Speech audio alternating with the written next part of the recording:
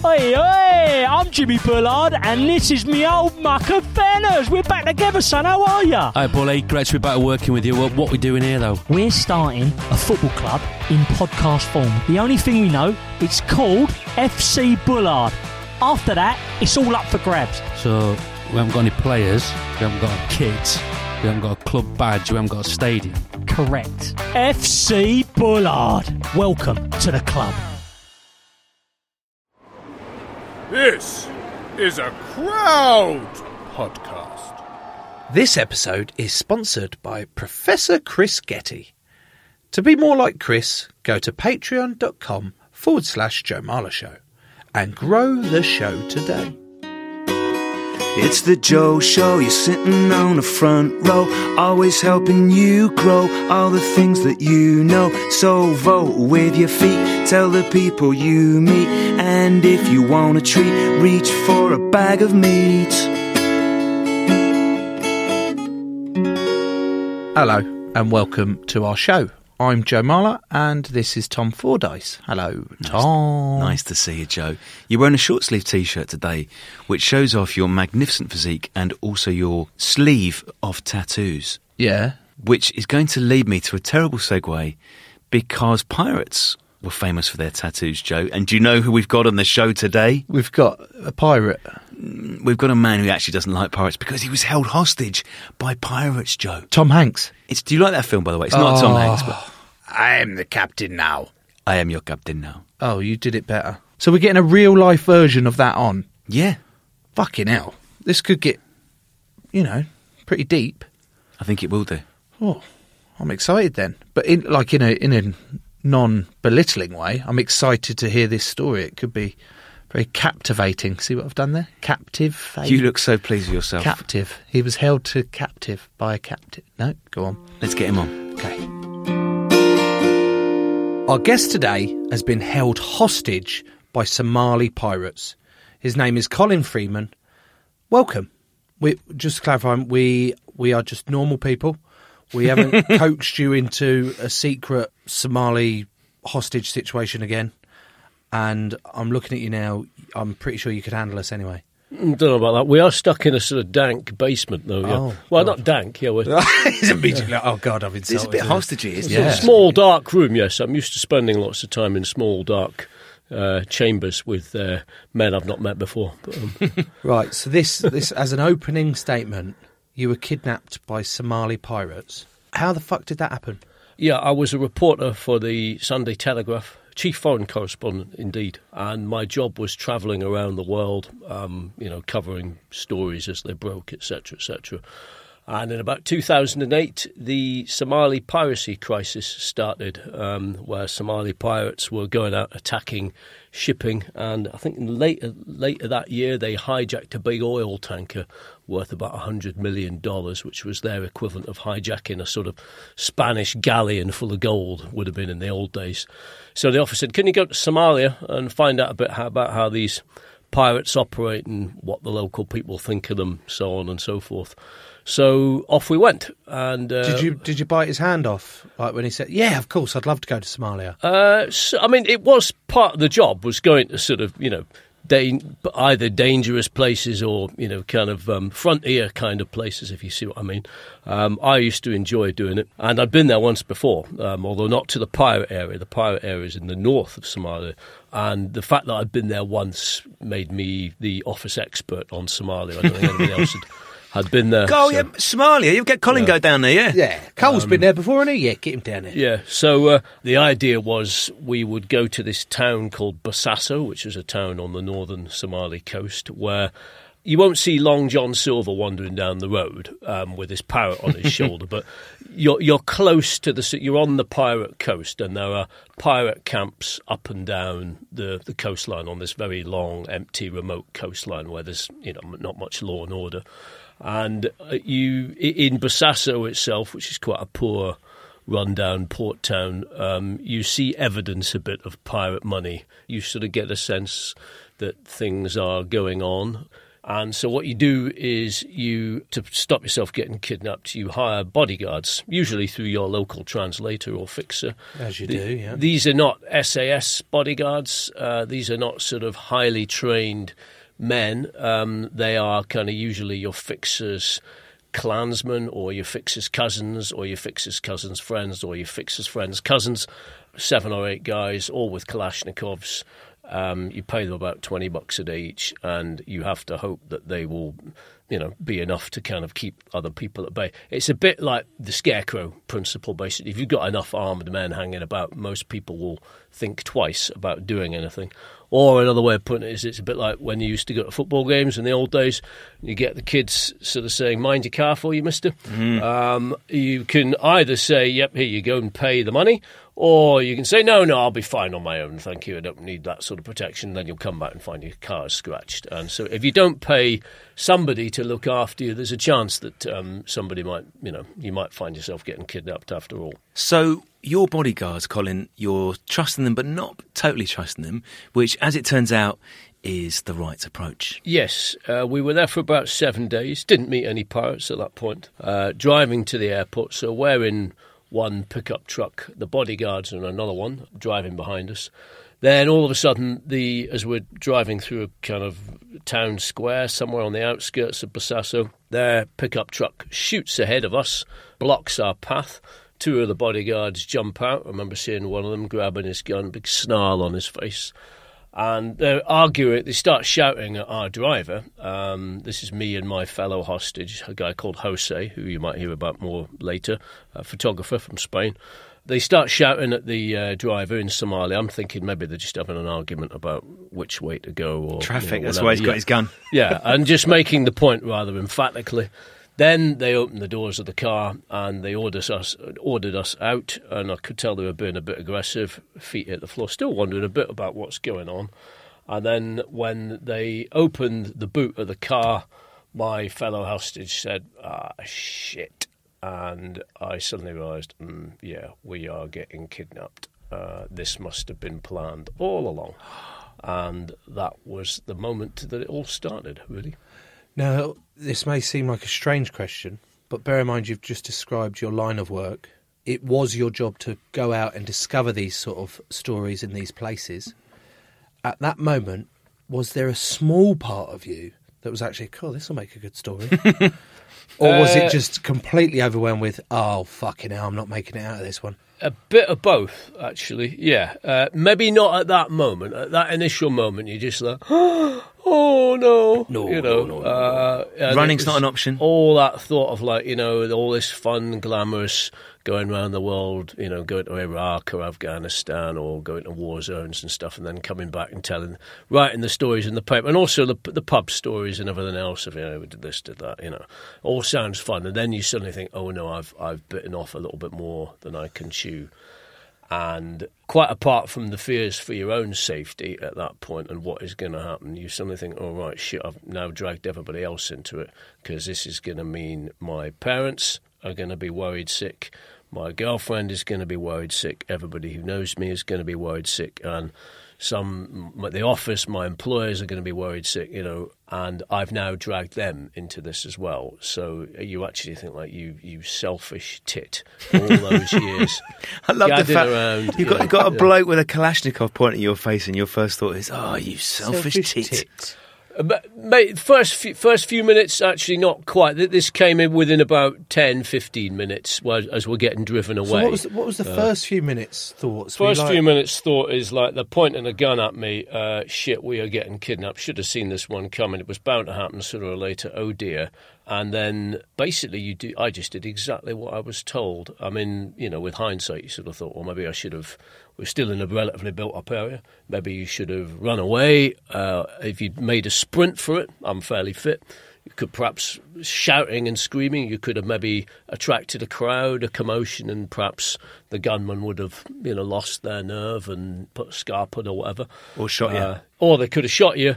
Or more likely, you'd have just got a gun barrel in the face, and you'd have had a nasty black eye and a bit of trauma to add to what else was going on. And also, frankly, like when someone's pointing a gun at your stomach, it's just like, yep, I'll just do whatever you say, sort of like that. And they could have told us to change the tyre on the car and, kind of pump up the tyres a bit and wash the windscreen before we set off. I'd have been fine. Yeah, it's fine. You can put your guns down, no problem. Yeah. So when we drove out the town, we were in the back of their pickup truck now. One of them's pointing a gun at me. Jose, my colleague, is sat in the car as well. And then there's 5 or 6 of them in the back of the pickup truck. Pickup truck picks up speed. You can tell they've either done this before or they know what they're doing, because as we drove out of town, you go on into this sort of desert area. It's full of big sand dunes, almost like a kind of beachside, and the car is zooming over these sand dunes, the guy's like a rally driver doing 40, 50 miles an hour. If it had been me, we'd have crashed, but he clearly knew what he was doing. Like marginally fun? Not really coming to mind at that point. Maybe on another day, if we'd done it pre-kidnap, would have been quite fun. But pre-kidnap things were a lot more fun. Yeah, and you can sense that we're getting away further out of town, and like they're kind of like, yeah, we've pulled it off, like a bunch of bank robbers, kind of, all this, and we're sort of sitting in the back, shit. And that's the kind of point at which you start getting a bit introspective and thinking, actually, this is not, I'm just balls this up for myself. This is serious stuff for everybody back home. And the guilt starts kicking in. And you actually think, like, if this goes on for any length of time, if I'm stuck for, days, months, weeks, whatever, then this is, my parents were in their 60s at the time. This is the kind of thing that, this is what stress really is. This is where stress can have a serious physical effect. I could get home and get told, sorry, Mum had a heart attack while you were out there, and there'd be no doubt why that was, why that happened. So, yeah, it was not pleasant, shall we say, yeah. The gang leader is called Musa, is that right? What was he like? How did you get to know him, which makes it sound like you're sitting down and having a nice chat with social niceties rather than having a Kalashnikov put in your face. But did you get to know him? Not really, no. They were all, none of them spoke English, apart from a few words, very few words. They spoke a bit of Arabic, which is a language that is used in that part of the world a bit. I speak a little bit, just kind of, conversation, not even conversational, taxi Arabic and stuff like that. So we had very little proper conversation with them at all, which was a shame in a way, because it would have helped pass the time and it would have been interesting to have known a bit more about them. But Musa was the leader of the gang. He was a man of few words, even by these standards. He didn't say much. Big fella, looked like he could handle himself. But he generally, he never threatened us. He never mistreated us. And he ran a pretty tight ship.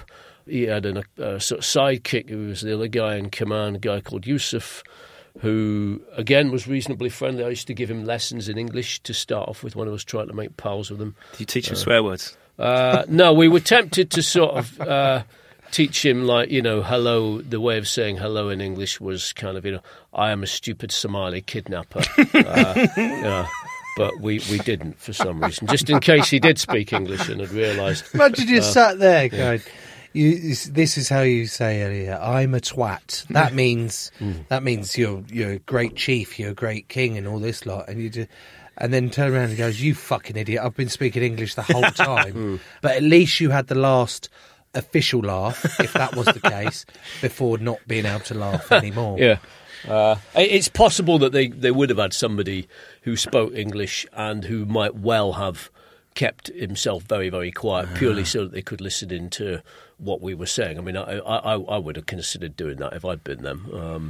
So what was your relationship like with them? Because I immediately picture you've been kidnapped, you're going to be locked up, you get bare minimum food, because I'm guessing I'd want to keep you alive for a ransom or whatever. Bare minimum food. But then you've just said you sat there and gave them English lessons. Yeah, so they were pretty businesslike and very professional. So about the first time we realised they were going to keep us alive was like after this drive through the desert. The car sort of drove up into a mountain range, very remote area. Looked a bit like Arizona or Utah National Park, lots of kind of windswept mountains and stuff like that. And we got to the point where we could go no further. We started walking up this hill at gunpoint, and then they stopped us in a clearing. And I thought at that point, maybe they're going to kill us here. And then one of them pulled out a rucksack, delved into the rucksack, and pulled out Mars bars and bottles of water, and Your shoved sort them of kidnapping, Joe. shoved them out. Says, eat. It's like being on a Boy Scout march. Time for break. And at that point, we realised they were clearly going to keep us alive, and then they sort of marched us more or less non-stop for the next 2 days, like a kind of army yomp or whatever you call it, and got to this cave. And then that was the first of several caves that we spent time in. Some were proper caves, some were just overhangs. But most of the time they just sort of left us, to our own devices. We had a campfire. They would make tea. We ate goat meat and rice 3 times a day, sometimes with spaghetti, sometimes with rice. Got a bit monotonous, but the food was okay, I suppose you could say. They never generally harmed us, really. It was in a rather beautiful place. The sort of thing, if you were a backpacker, you would have paid, 100 quid a day for that experience of being in this Authentic really remote place, man. With experience. Yeah. And I did at one point say to when we finally established sort of contact with the office back home, I said, to try and make them think that, everything was okay. I said, actually, if it would be, it's a really beautiful place we're stuck in, beautiful mountains. It would be like having an adventure holiday if we weren't actually kidnapped. At which point, the kidnappers, they did have an interpreter, a negotiator who was listening in on the call, a Somali guy who was their sort of ally, and he scolded us afterwards. He said, "Don't start saying stuff like that. Don't start making out like you're on holiday. You think it's a holiday, because the guys will get cross about that." So that was me told. But yeah, it was. It could have been a lot worse. Chained to a radiator in a darkened room or something like that. So what did you do then? Did you just spend all your time talking to Jose? Pretty much, yeah. Typically, they had a mat for us, like a raffia mat, where we sat most of the time. It was like the size of an average picnic rug, or, as we joked, a double bed, and we slept on that, we ate on that, and we sat around during the day on that. So I got to know Jose, my fellow hostage, very, very well, very, very quickly, because he was the only other person I could talk to. Also, I was keen to sort of, just get an idea of how he felt about things, because it had been my idea to go on this trip. Awkward. He was a freelancer for the Telegraph at the time. He knew that part of the world, the Horn of Africa, quite well, so sometimes we would go with photographers who knew the area rather than somebody from the office. As we got driven away, I remember thinking, what if he tries to escape from these guys? What's he going to be like dealing with them? Is he going to be too timid? Is he going to be too aggressive? Might he freak out? Might he blame me for all this? Yeah, This offer is you your up. Fucking fault. If it was me and Tom, that's exactly the angle Yeah. I'm going for. Tom, so- you go. It was his fault. Take him first. You'd be worth more, because they'd be thinking you've got a measure of celebrity.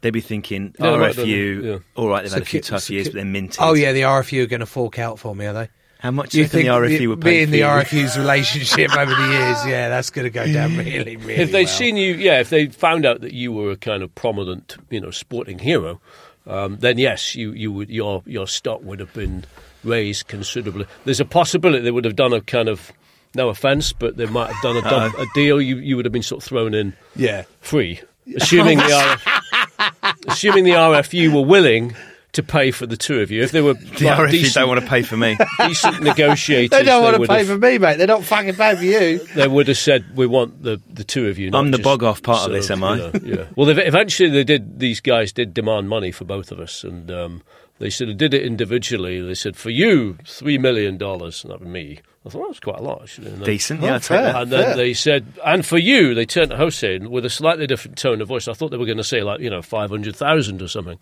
And they said 3 million as well. So at least they were Yeah, equal. what sort of conversation would that be if they go, Jose, you're 5 million, and you go, what? How the fuck is he 2 million more than me? Well- and then it causes tension between you two, and your first thought is, hang on a minute, why are you 5 million? Well, hang on, let's work this one out. Just for the benefit of your listeners, if you ever find yourself in this situation,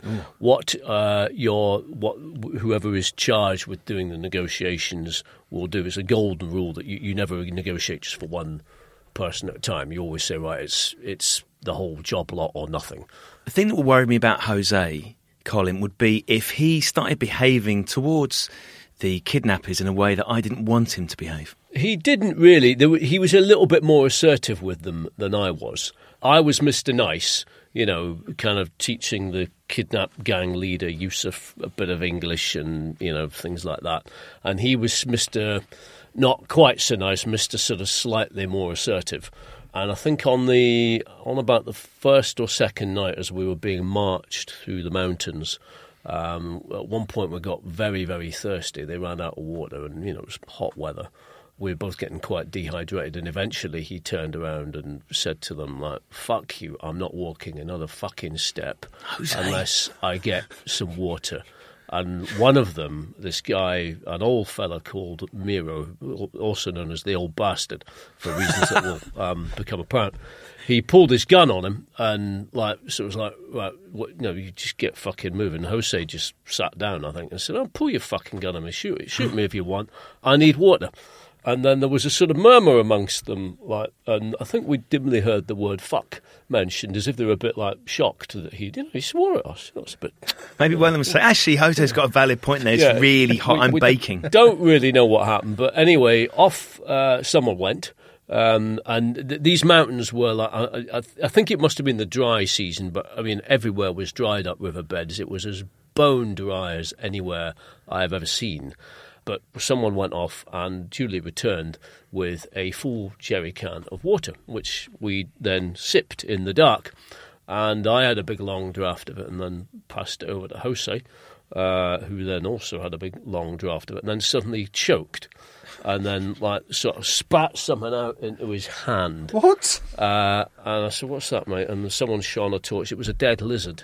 Oh, for fuck's sake. They're trying to fuck Jose over for being a pain in the arse. No, I think it was just they'd stuck the water in the spring, in this pool, which was possibly a bit stagnant, and there was a dead lizard in there, and it was dark, and nobody really noticed. And no, I don't think it was deliberate, but anyway, he drew the short straw on that yeah, one. You had a lovely, refreshing glass of water, and then he's eating a fucking dead lizard. Also, being English to the last, I sort of had a bit more water, and then felt obliged to offer it round to everybody else. To the people who've imprisoned you. Yeah. Go on, lads. They were no, fine, don't worry. We don't need any.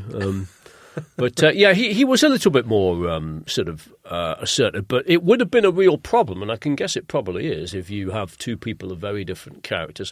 One wants to kind of give the kidnappers gyp and so on, because there's a risk that will then come back on both of you, But you do have to try and establish certain boundaries so that you get treated reasonably well. You can't be too sort of passive, as it were. I would very much like to hear more about this old bastard. I'll ask you about that old bastard after this little ad break. Shrink the Box is back for a brand new season. This is the podcast where we put our favourite fictional TV characters into therapy. Join me, Ben Bailey-Smith, and our brand new psychotherapist, Namone Metaxas. Hi, Ben. Yes, this season we're going to be putting the likes of Tommy from Peaky Blinders, Cersei from Game of Thrones on the couch to learn why their behaviour creates so much drama. So make sure you press the follow button to get new episodes as soon as they land on Apple Podcasts, Spotify, Amazon Music, or wherever you get your podcasts. Shrink the Box is a Sony Music Entertainment original podcast.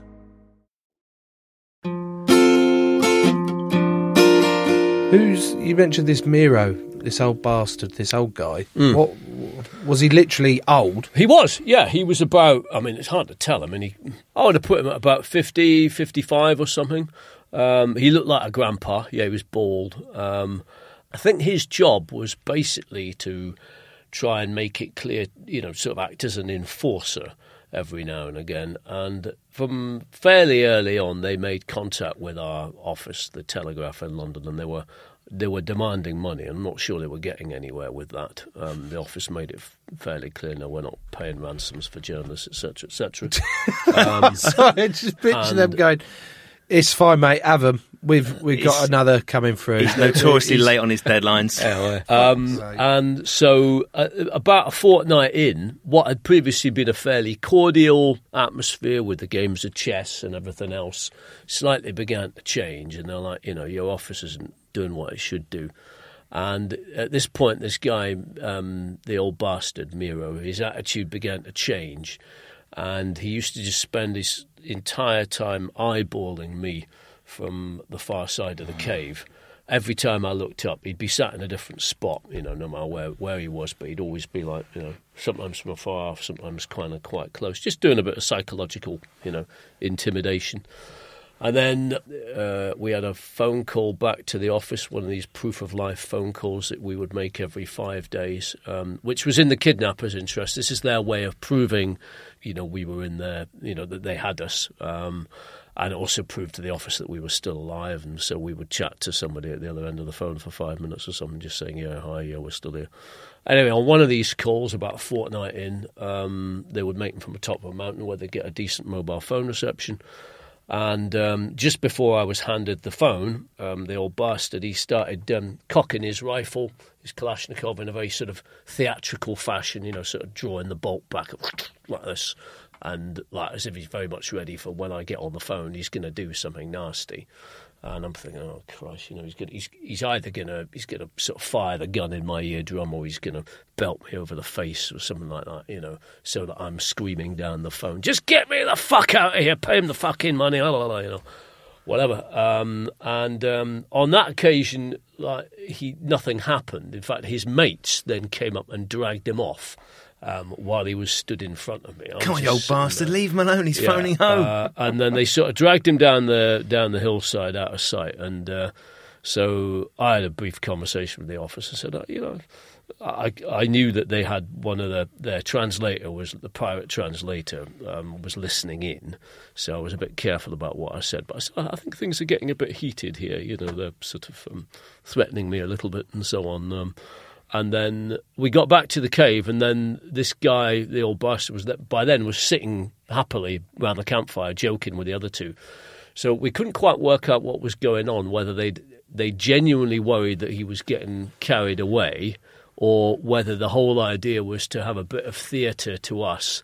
So that it's like, look, we dragged him off this time, but seriously, people around here are getting a bit annoyed at your office. So look, just try and get things resolved before folk get carried away, and we can't be responsible for them. It was all a bit confusing, but it was bloody frightening. And from that moment onwards, I was like, if this doesn't work out, these guys may well start torturing us. And every time I looked at the bloke from that point, every time he was within view, which was most of the time, I was just like, oh, Jesus Christ. They don't need to torture you to put the fear of God in you, basically. That was the kind of, the atmosphere that prevailed for the last sort of few weeks of the whole thing. So that was with your office. Those conversations have been happening. So the office is aware of what's happened to you. You've been kidnapped. They're asking for a ransom. What about your family? What about your friends and family? Never spoke to them, yeah. So did the office tell them? Yeah. And then what? They would relay it back, yeah. Fucking hell. That is a standard procedure in these cases, is that what they tend to do is with they bring in professional hostage negotiators, and one of the things is that there's only one line of communication, that's them and the kidnappers and you. The calls are pretty businesslike. You get occasional messages from family saying, hope you're okay, we're thinking of you. You can pass one back, just something brief. But the idea is that they generally keep families in the dark largely as to what is going on. It's very much a limited information flow. For example, my family didn't find out anything at the time about the threats that we were getting. And the idea of that is really just that it keeps the job of negotiation simple, and it also avoids any potentially very stressful situations for the family if they're ringing you and, they hear that you're in very difficult emotional circumstances. And, families find it hard being in the dark, but in this situation, it's probably sometimes better to be in the dark than actually be, actively involved in it, because if they knew what was going on some of the time, it would have just done their head in even more, So it's not much of a choice either way. But there's part of me that when I watch films and stuff like that, and in these situations, I'll be like, if Moosa's pointing a Kalashnikov at me, I'd go, yeah, fucking, I'm going to flip it, like Jackie Chan in Rush Hour. When he does that gun move where you point the gun and it's back at him. I'll be like, well, I'll just, obviously, you fucking, why is he not grabbing the gun? Why didn't you grab the gun? Obviously, you grab it and then be like, yeah, who's in charge now, motherfuckers? Like, that's what I think when I watch situations like that. Yeah. That's what I'd do. Now I've actually met someone who's been in that situation. You've described that situation to me. I go, there's no fucking way I'm doing any of that. I'm just going to go, yes, sir, no, sir, 3 bags full, sir. You want me to polish your shoes? You want me to wipe your own arse? Like, what? I'll do anything for you because I'd be scared shitless. What about you? I find myself wondering, Colin, how you pass the time. That's why I asked about what the conversations you had with Jose. Of all the emotions you think you'd have when you were kidnapped, you wouldn't think about boredom. You'd think about abject terror. But were you bored at times? Yes. I mean, as I say, really, really bored. The first few days, like Jose and I sort of spent bonding, really. It was like a classic sort of buddy bonding movie sort of thing where you chat a bit and, you sort of say, right, look, we're in a bit of a weird situation. How did you get into journalism? How did you do this? How did you do that? And I remember we had a sort of bonding moment. I think we were talking about people various colleagues in foreign news journalism that we knew and stuff. And the real breakthrough actually came across when we were talking about some other photographer who we both realised was a right pompous twat. I was like, there's nothing like bitching about, finding somebody you can bitch about to sort of, bring out the laughter. And there was lots of room for erudite conversation. We'd also talk about our sex lives, our work lives, our parents, blah, blah, blah. Basically everything and anything under the sun. And then as time went on, though, you start to ration conversation a bit. So if we came across something interesting, like, we're talking about Western movies or something like that. We were both quite fans of Western movies. So hang on, we'll stop. We won't talk about Westerns now. We'll save that for this evening. We'll have a Western night. Night. Excellent idea. Mid-kidnap, you're going, tonight's Western night. Yeah. Tomorrow we'll do crime and thriller. It was. It was like not unlike you two in a podcast. And then you'd have and then tomorrow night we had horror night.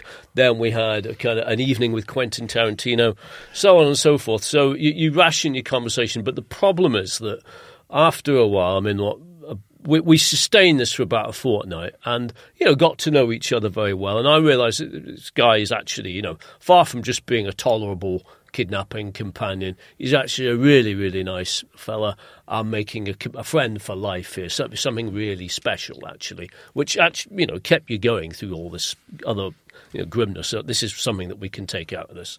But after, fortnight in, 3 weeks in, the conversation begins to lag. And that is when it gets a bit scary because you start just spending hours in the morning. You don't have the effort to converse.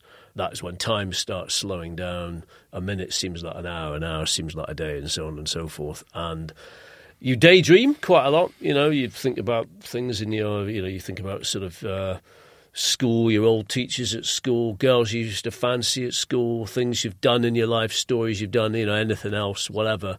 But, even that becomes difficult after a bit. And that's when it begins to feel a bit like being in solitary confinement without any distractions because your companion is no longer really kind of entertaining you and you've got nothing to occupy your mind with. And that's when you sort of start thinking, like, how much longer can I deal with this before I start going a bit doolally? Yeah. I found myself wondering, Colin, if you could play, this is a ridiculous question, if you could play any games. You might be like, right, let's see who can hit that rock with these stones. Yeah, we did about that. So we had to start off with about day 3, we made a chess set out of bits of cigarette foil and pebbles. Didn't look like a proper chess set. But so you wrap the stones in the cigarette papers? You take a little tiny pebble and you wrap some cigarette foil around it. One, like, pawns are like a little kind of wispy spire, nice. And then you kind of make a hook out of the bit of cigarette end foil for some other piece. I'm really disappointed, actually. Yeah. Andy Dufresne in fucking Shawshank, he managed to make... You must have had loads of rocks available to you. Did you not have a rock hammer to carve it? I did think about him, actually, the guy from Shawshank. Yeah. So we made a chess set, but and I think that there was a bit of sort of Birdman of Alcatraz triumphing in adversity sort of thing. But after a few games of chess, I started getting bored with it. We did used to do it just to sort of bit of mental. Who was better, you or exercise. Jose? Well, that was the other thing. He was better than me. I think he quite enjoyed it, but Of course he did. Yeah. after a bit, In fact, imagine what he was saying about you. He was like, Yeah. fucking hell, he stopped playing chess with me. I'm going to have to let him win a couple now. yeah. I can see him like chalking up on the inside of the cave wall with like a tally chart how many wins he'd got. After a bit, so we then did a whole load of kind of letters on bits of cigarette foil, and I thought, well, we'll do countdown instead. So I thought that will work really well. Get one of the captors to do the theme music. Well, yeah, no, I did do the theme music. I just said that you get 30 seconds. I think I gave us a minute just to make it a bit longer.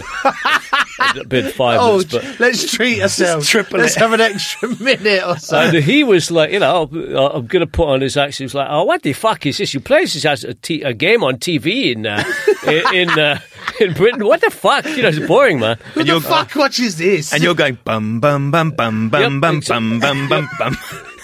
All that, yeah. So yeah, countdown only. Like it took a long time to get the letters done. Your captors must. Yeah. They must have turned around and go, no wonder no one wants to fucking pay for him to have them back. yeah. These are losing their nut. And then I think we got about 2 games out of it, and that was it. Yeah, unfortunately, the countdown was not a success. What else did we do? We had a press-ups competition with the kidnappers, where I beat I beat the old bastard. Now this explains why he's in may a have fucking been, strop. Yeah. And then a thing where we was sort of crazy golf, where we got sticks and whacked a lime, like a lime as in a lemon, but not a lemon, if you see what I mean. Somebody's had some limes. I don't know where they came from. The description of that lime was fantastic. So you've just said, we had like a lime, like a lemon, but like a lime. So you mean a lime? Yeah. Well, it's just otherwise you would have wanted to know where did the limes come from. Yeah, fair. And the truth is I can't remember, but because it was basically goat meat, rice, and limes. Yeah. So yeah, we kind of hit the limes around the kind of cave. It didn't really work very well. No windmills. Windmills. What was the par? Through. Eh? What was par? I don't know. It wasn't very easy. I think it was whatever you chose to make it. Yeah. And then I think games-wise, that was about it, really. Yeah, Sing-songs? Sing-songs, no. They wouldn't allow it, or no. And then the other thing was talking about football with the kidnappers, which was the only thing that they had any kind of our only lingua franca. United supporters? I was going to say all Man United. No, Arsenal. Arsenal. So on about the 4th day, our first proper conversation with one of the kidnappers, a guy called Faisal, was a young kid, about 18, 19, and he came up to us and he said, "You, from where are you?" And I went, Britain, good. Manchester United, David Beckham, Thierry Henry. And I said, blimey, this guy knows football. So I thought, right, well, we'll try and build up a rapport here, so I will try and show my knowledge of football. Unfortunately, I know sod all about football, more of a snooker person. So I went... Have you heard of Ronnie O'Sullivan? Ken Doherty? Or Terry Griffiths. Steve Davis. He's a DJ now, I think. He is, yeah. So I said to him, Thierry Henry, Arsenal. And his face sort of clouded over. What have I said, he said, no, Thierry Henry, Barcelona. And my colleague, Jose, said, yeah, he's right. Thierry Henry transferred to Barcelona last year. So suddenly you're sort of in this situation where you've got a kidnapper in the mountains of Somalia correcting you on your knowledge of the Premier League transfer market. Yeah. And there's no nice way to say this. Then you would go off and have to wipe your ass on a stone. Yes. Well, not a stone, as it happened. There was, as you would have imagined in these... Have you segued from that to that? Fuck's sake, Tom. So, yeah, we're out in the middle of... literally in the middle of nowhere, in these caves, in these mountains. There is clearly no toilets. So you had to go and do your business in a convenient spot round the corner from the cave. And the first time we went, we sort of said, look, we need to shit. What do we do? And they just one of them sort of picked up a rock and said, yeah, use that or whatever. I was like, I'm not using a rock. And so we said, have you got any tissue? And it turned out they had. I tried using a rock. It didn't really work. And you don't really want to go. What you actually do is you get a bit of water and then you just stick it in your hand. Quick rinse. But I mean, yeah. So you get very used to the sight of your own, stuff, and your friends, products as well. Tell us about this gunfight, Colin. Not long. I think it was about the day after the old bastard had kind of given the threats down the phone. The next day, a couple of other fellas, other sort of Somali guys, came to the cave. And we used to get people dropping in every now and again, and they'd come in and they'd have a quick gawk at us, like the sort of animals in the zoo, and then they'd head off. And we never really knew who any of these people were. Our guess was that they were probably local clansmen or herders or something like that who owned or whose territory we were on, and whom the kidnappers were perhaps paying a certain amount of money to rent a cave, yeah, sort of thing, and to turn a blind eye. But we never really knew. Anyway, and sometimes the atmosphere would be friendly and tea would be poured. So I come in, whatever. Other times, on this occasion, it was notable there was no tea poured, yeah. And everybody was like, "Oh, okay, right." And there was a bit of a kind of conversation between these two guys and our fellas. It was about a dozen of our guys there. Then suddenly we heard the voices getting raised, and then there was a bit of pushing and shoving. And then somebody, I can't remember whether it was our lot or the other lot, pulled a pistol, fired it into the roof of the cave. Caves are not good places to fire guns into because of the ricochet risk. This bullet went like that, ricocheted round the place, grazed the mattress where Jose and I were sitting. Not the mattress. Then there was further kerfuffle, and these two guys got shoved out of the cave and told to, leave. And we couldn't really see what was happening at that point, but they were chased out the cave, and then about 5 seconds later we heard sort of several gunshots. And I think we somehow twigged that it was our lot chasing this lot away. It wasn't like they were actually, you couldn't hear screaming or anything. So they hadn't been shot dead. It was kind of like, handbags at dawn a bit, but it was still a bit, this is getting a bit out of hand. And then a few minutes later, from the top of a sort of a ridge, a mountain ridge that overlooked the mouth of our cave, which was quite wide, it was more just an overhang in the rocks, we saw 2 other fellas pointing down with guns who started shooting down into the cave, clearly mates of the guys who'd just been told to clear off. And so at that point, the sort of bullets are kind of going, it was just like one of those Wild West movies you see where people are shooting at each other in a valley. Joe, you did the bullet noises while Colin tells the story. Yeah, but Colin's bullet noises were really good. I was just about to say, fucking hell, he's perfected them. Now, that was a cat. Was there a cat in the cave? No, there was not. I'll ignore that one then. Pew, pew. This sort of thing. It's good to see you taking it seriously, my trauma, yeah. Pew. Fuck off, Tom. He's telling a story. I'm not doing pew. Anyway, so at that point we're sort of thinking, shit, this is getting a bit out of hand. Not so much because I thought we were about to get shot at any minute, but if they're fighting with another clan, there's whatever time they're going to have for negotiating with us is going to be put on hold for the time being. Also, who is to say that this other clan haven't come to try and steal us off them? We don't know what they were arguing about, but it was clearly about us, because when they were arguing, every now and again they would point to us as if to sort of say, "Yeah, it's all their fault." So then, for some reason, while we were sort of tucked in one side of the wall of the cave, the gang decided it would be better if we were out of the cave, ready to escape if necessary. So one fella who had a big sort of belt-fed machine gun, in his arms and bullets wrapped round his shoulders like Rambo, took us out of the cave and then made us hide in a rock or just behind a big sort of clump of boulders, which also happened to be the spot where we'd been shitting for the last 3 weeks.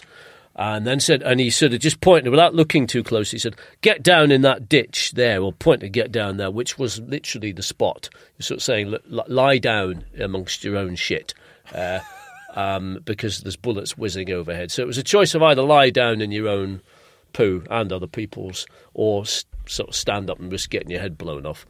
And easy choice. It's fair to say that was a low point in the sort of whole thing, really.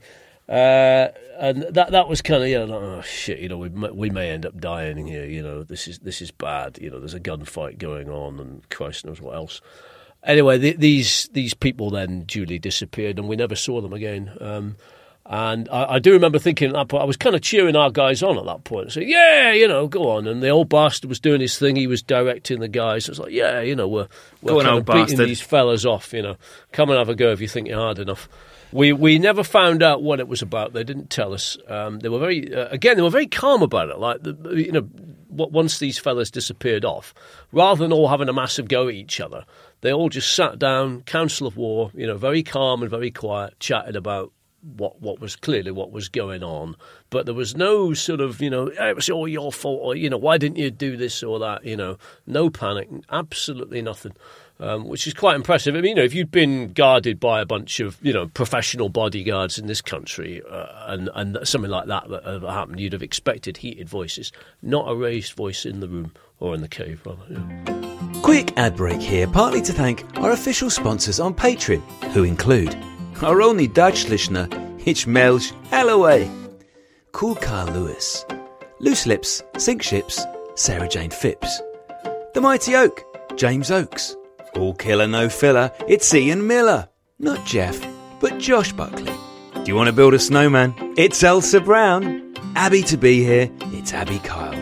Tim, The Mess, Eaton, and Dangerous Dave Dodd.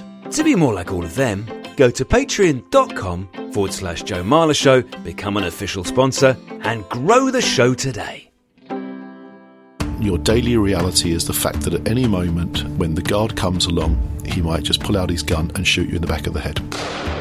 Imagine boarding a flight thinking you're heading on holiday, but instead you get taken hostage by Saddam Hussein. All the tanks are in rows and they're all pointing their guns at us at the hotel. And I've never seen anything like it in my life. Imagine being used as a human shield, put in the line of fire. We're in trouble. We are under attack. Do not leave where you are. That man has been shot. He has been shot. My God. Listen to the secret history of Flight 149 to hear the shocking story behind one of the biggest cover-ups in modern history. We know the truth. We know what actually happened. I was there. Subscribe now. We've made a lot of jokes and made light of a pretty serious situation because I guess it's an easy way to deal with it. You've already spoken about the sort of stuff you did whilst you were being held captive in order to pass the time and the thing, and you think, well, why aren't you just sitting there shitting yourself the whole time and being scared? Because actually you've got to keep your mind going somehow, you've got to keep your mate going somehow, so yeah, you make light of it. But there's plenty of time for shitting yourself anyway. Literally and metaphorically, yeah. But surely there were points where you were genuinely terrified and thought, I ain't getting out of this. This is the as end it for me. dragged on, to a certain extent, you kind of go into survival mode and you don't let yourself dwell on that too much, because if you do, then you start unravelling. It's a bit like surfers. They say that if you're caught in really bad surf and you get dragged under the water by a big wave, you've just got to kind of relax, and eventually you hope that you will float to the surface. If you start to fight and scramble to get to the surface, you'll run out of oxygen very quickly because you'll be using, what oxygen your body has. So you just have to kind of go with the flow a little bit. I don't think there were any moments of utter sort of panic and terror particularly, partly I think because we knew these guys were after money. They weren't intending to kill us. If it had been in Iraq or somewhere where I had worked previously and we'd been kidnapped, that would have been a very different situation. You'd have been expecting that you would have got executed in all likelihood. That would have been much, much, much, much worse. So, in terms of the sort of, the gravity of these things, it was at the lesser end of, what it could be, really. What did you miss most? Booze, decent food, my girlfriend, right. being at home. That was number three. Sorry, yeah. that was number when three. You got home, that was number 3 on the list. Was that the official list you gave when you got back? You haven't eaten goat since then, I'm imagining. No. Actually, that faux pas with my girlfriend, that's not the worst kidnapping faux pas there has ever been.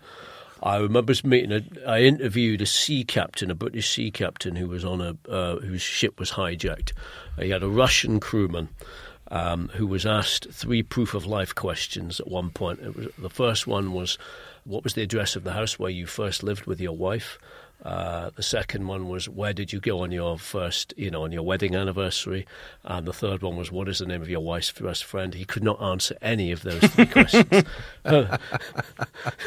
You're in the clear. There's always someone worse. Yes, exactly. Yeah. So when did you first think that you might be rescued or you might escape? Well, so we had these occasional phone calls home, and then sometimes it was like, I'm sorry, we're not getting very far, and they wouldn't really tell you what they were doing. And then latterly there was like, yeah, there's reasons to be optimistic that you might not have to be there much longer, which is about 3 weeks in or so. Then right at the end we had a hold up. They said there was a deal had been reached to get us released, and then it wasn't. And the kidnappers suddenly said, no, we've had an argument in our gang and we will hold you for another year if we have to, which was a bit of a down point. We had no idea why this was, and we had my hostage negotiator, the guy from London, was like on the phone kind of going, what the fuck is this? You think, right, if he's getting wound up, this clearly, things are clearly not going well. The very next day, though, suddenly everyone was like, no, it's all right, it's fine, it's all back on. Kidnappers all grinning, etc., etc. So that was it really is one of these things you expect a lot of false starts. So it wasn't until the moment where you could sort of see there was a change in the mood music that we were finally sort of told, right, you were going to go home tomorrow and there's a plan to get you released, And then you suddenly think, right, my God, I may have a life still yet to lead. There is sort of life, a second chance. It's like being reborn almost. What did the actual handover? How did that actually look? So it's always a bit of a fraught moment with any kidnapping, really, because it's the moment where the kidnappers have to show themselves, and therefore it's the moment where they might get trapped by the police or whatever. So they tend to be very jumpy. They're also worried about getting ripped off, about handing you over and then not getting whatever it is that they were wanting back in return. So it's a bit like being in a major league drug deal, and you are the drugs, as it were. There's every chance that someone can go wrong. Lots of people with itchy, sort of very trigger happy, very jumpy. So on that day, I think at dawn, we were sort of shuffled off. We were told to leave the cave, and we drove to some spot or walked to some spot where we then had a rendezvous with some other guys. Our guys fired their Kalashnikov 3 times and then heard somebody else doing the same thing on the other side of a valley, and we're like, oh, what's going on here? They said, no, don't worry, it's a signal. Then all of a sudden, about 50 of their mates turned up, so there's a gang of about 50, 60 guys, rocket-propelled grenades, trucks mounted with machine guns, all that sort of thing. Small army, basically. They then drove us up to the top of a mountain pass, where down at the bottom there was a group of clan elders who from another clan who were going to kind of act as intermediaries to pick us up. I don't know why they, what the dynamics of that were, but they said, walk down to those guys down there, down that mountain pass, and they will take you back to Bosaso, the town where we were first nabbed. So off we went, and they said, put your hands up like that, don't do anything stupid, and we're walking right behind you. So you're sort of walking down this pass, you've got all these armed guys on one side, God knows who, waiting down at the bottom, and you're thinking some policeman is going to, fire a sniper shot at any minute at one of the kidnappers. It's all going to end up in a bloodbath. Luckily it didn't. They got us down at the bottom, and they handed us over, and then this old fella, a sort of clan elder of some sort, in a suit, wearing a suit and trainers, said, oh, right, you're welcome, you're free to go, come with us. And I think I sort of said, have you got a fag? And luckily he did. And then that was it, really, yeah. We drove off. There was a little bit at the end just where you sort of think, right, so this is it, I turned to Musa, the gang leader. I thought, I wonder, is he going to sort of say anything? I mean, what do you say? Do you sort of say well, thank you for... Thanks for having me. We didn't... it's been interesting or something. Cheers, mate. Yeah, or... See you soon, yeah? Yeah, or whatever. Keep in touch, Musa. Yeah, you've been very professional. We're not minus any fingers or ears like those sort of people you read about in the movies or whatever. And he just, as I was sort of debating the protocols of this sort of unfamiliar situation, he just turned away and walked up the hill, and not so much as a remote It's socially awkward, isn't it? Yeah. I think it was embarrassed, maybe. Yeah.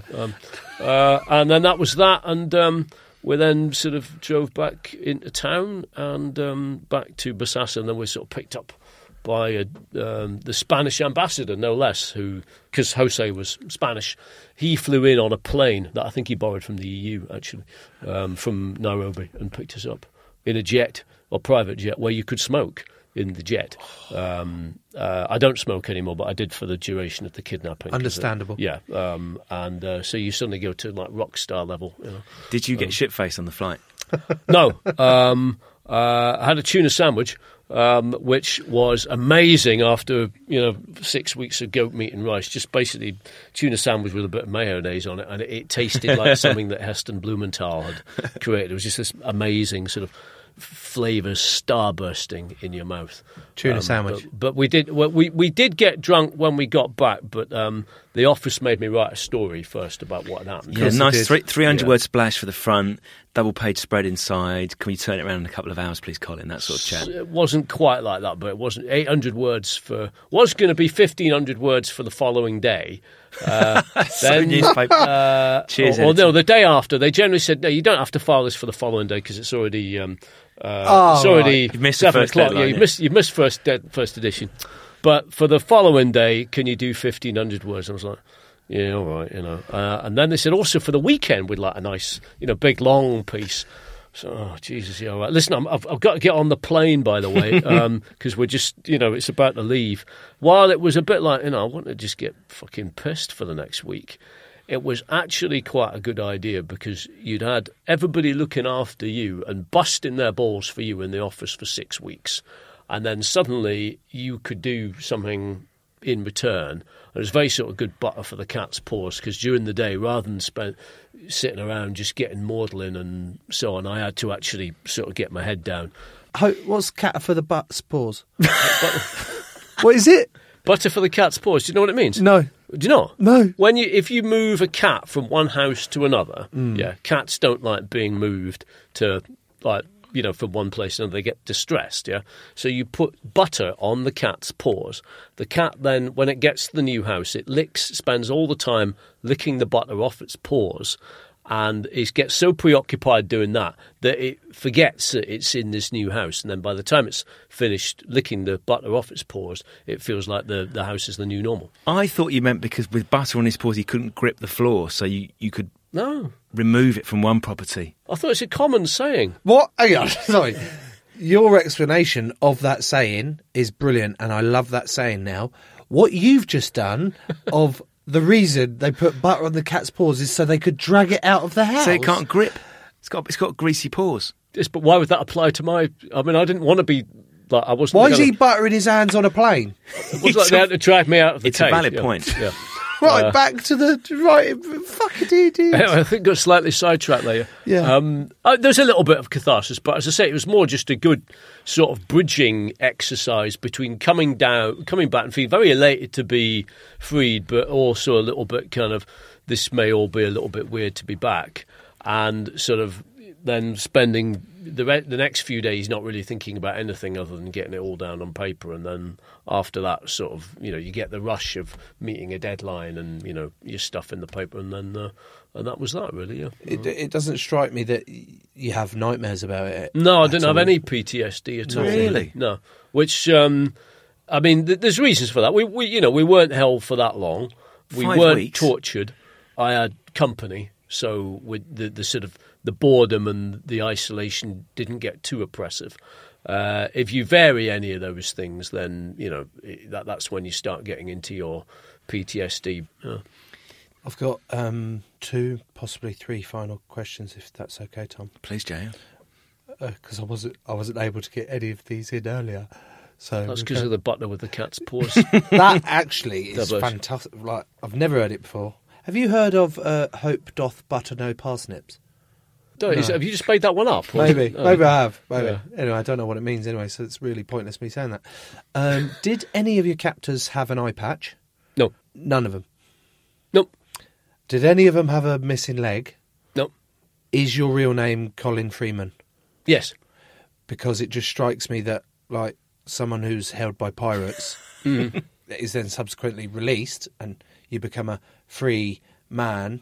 It's just very convenient. No, there has been a lot of comments over the years of the Freeman, good name for being, all that. Yes, so that's always been your name. That's always been my name. From the birth of you to the day that you live now. Yes, and it is much comment. It's funny actually. Whenever I go travelling around the world, there's a lot of countries in the world where people passport, a guy at passport control says, Freeman, that is your name? Yes. Yeah, so clearly, it's a name that clearly in some parts of the world, people sort of, it has a certain amount of significance. I genuinely thought you were going to say, I go all around the world and people look at my passport and they go, Freeman, you're related to Morgan?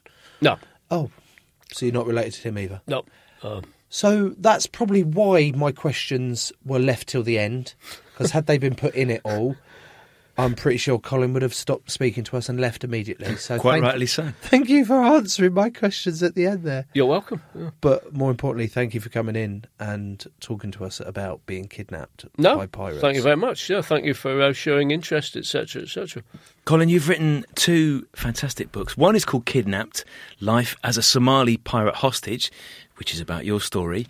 And you've written another called Between the Devil and the Deep Blue Sea, which is another extraordinary story. What is that one about? That is the latest one. It was out earlier this year. So basically it's about what happens when you get caught by Somali pirates and there is no one to come and bail you out and rescue you. It's the story of 3 ship crews who, all from separate ships, they're all hijacked separately, and their owners did not have any money to pay the ransoms, and so these poor sailors were stuck in captivity, not for 6 weeks like me, but for between 3 and 5 years. And also they were, quite a few of them were tortured, in some cases very badly. 1 or 2 were executed, and about 8 of them starved to death. And then a very brave and public-spirited man called John Steed, who used to be a colonel in the British Army, who worked for the UN in counter-piracy in Kenya, took it upon himself to rescue them. And the book is sort of really an account of the various obstacles and thrills and spills that he had to go through in order to do that. It was not a straightforward case of just passing a tin round a few millionaires and getting them to raise money for a ransom. It was a lot more complicated than that.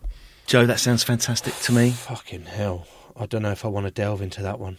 Yeah, well, I wrote it partly because I thought, like, this makes what we've just been talking about look like, I think it was the right decision to make that the second book. Yeah. Because I think if you'd done that as the first book and then your stories... Yes. Meanwhile, yeah. Colin, thank you so much, mate. You're welcome. Yeah. Thank you. On Joe Marler's show. What a story. He struck me, Colin, as a man of immense fortitude. Like, the experience he went through might have cracked a lot of people. He almost had a smile on his face while he was telling us those little cheeky stories. To have gone through that and able to come on here and tell his story, fair play to him. Had you been held captive for 5 weeks, what would you have missed most? Food. Just food? Like going to Leon and saying, give us a chicken satay curry, I'll have one of those Korean burgers, give us the GFC, which is the gluten-free chicken nuggets, I'll have the Korean mayo as well with it. In fact, chuck in some of those little truffle corn bites. They're phenomenal. The cheese they put on them is fucking ridiculous. And, one of those flapjacks. Yeah, that's what I'd have missed being able to do. So, let me get this straight. You've been freed, you've been flown home, and your whole family is waiting there at Heathrow, and there's cameras, all the rest of it, blah, blah, blah. And Daisy's got her arms out, and the kids got their arms out, and you would run towards them at the last minute, throw in what we now know as the classic Marler sidestep, and go straight to Leon and just order the above. Yeah, because they've not had me for 5 weeks. They can wait an hour. Also, if you're hungry when you meet them, you're going to be grumpy. Don't want to be hangry with... No, and they know full well. They'll allow that space for me. And I'll be like, yeah, give us a second. Just chill. Need my burger. Would you get them anything off the menu, or...? Oh, maybe... Fuck, I forgot those, the fries, the baked fries, the cheesy, vegan cheesy fries with the jalapenos on. Oh... I'm glad we cleared that up, Joe.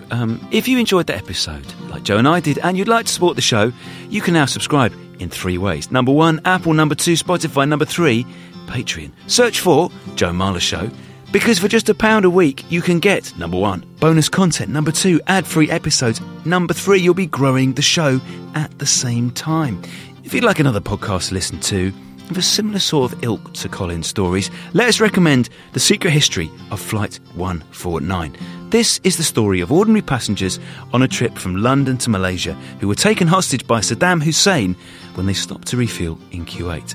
It is a pretty incredible story of undercover operations, of cover-ups, of human shields, and a 30-year fight for the truth. You have to listen to believe their stories. Search for Secret History of Flight 149 in your podcast app now. Ooh, that sounds good, Tom. Joe, it is good. I've heard it. It's excellent. Would you like to know who we have on our own podcast next week? I already know, Tom. Doo-ba-doo, bap, bap, ba-doo, bap, ba-da-ba-ba-boom, bap.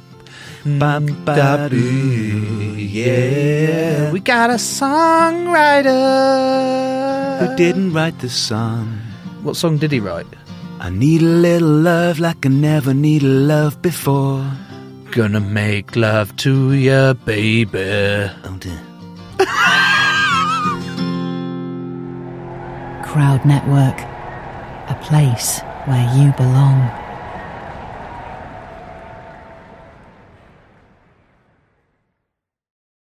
Sports Social Podcast Network.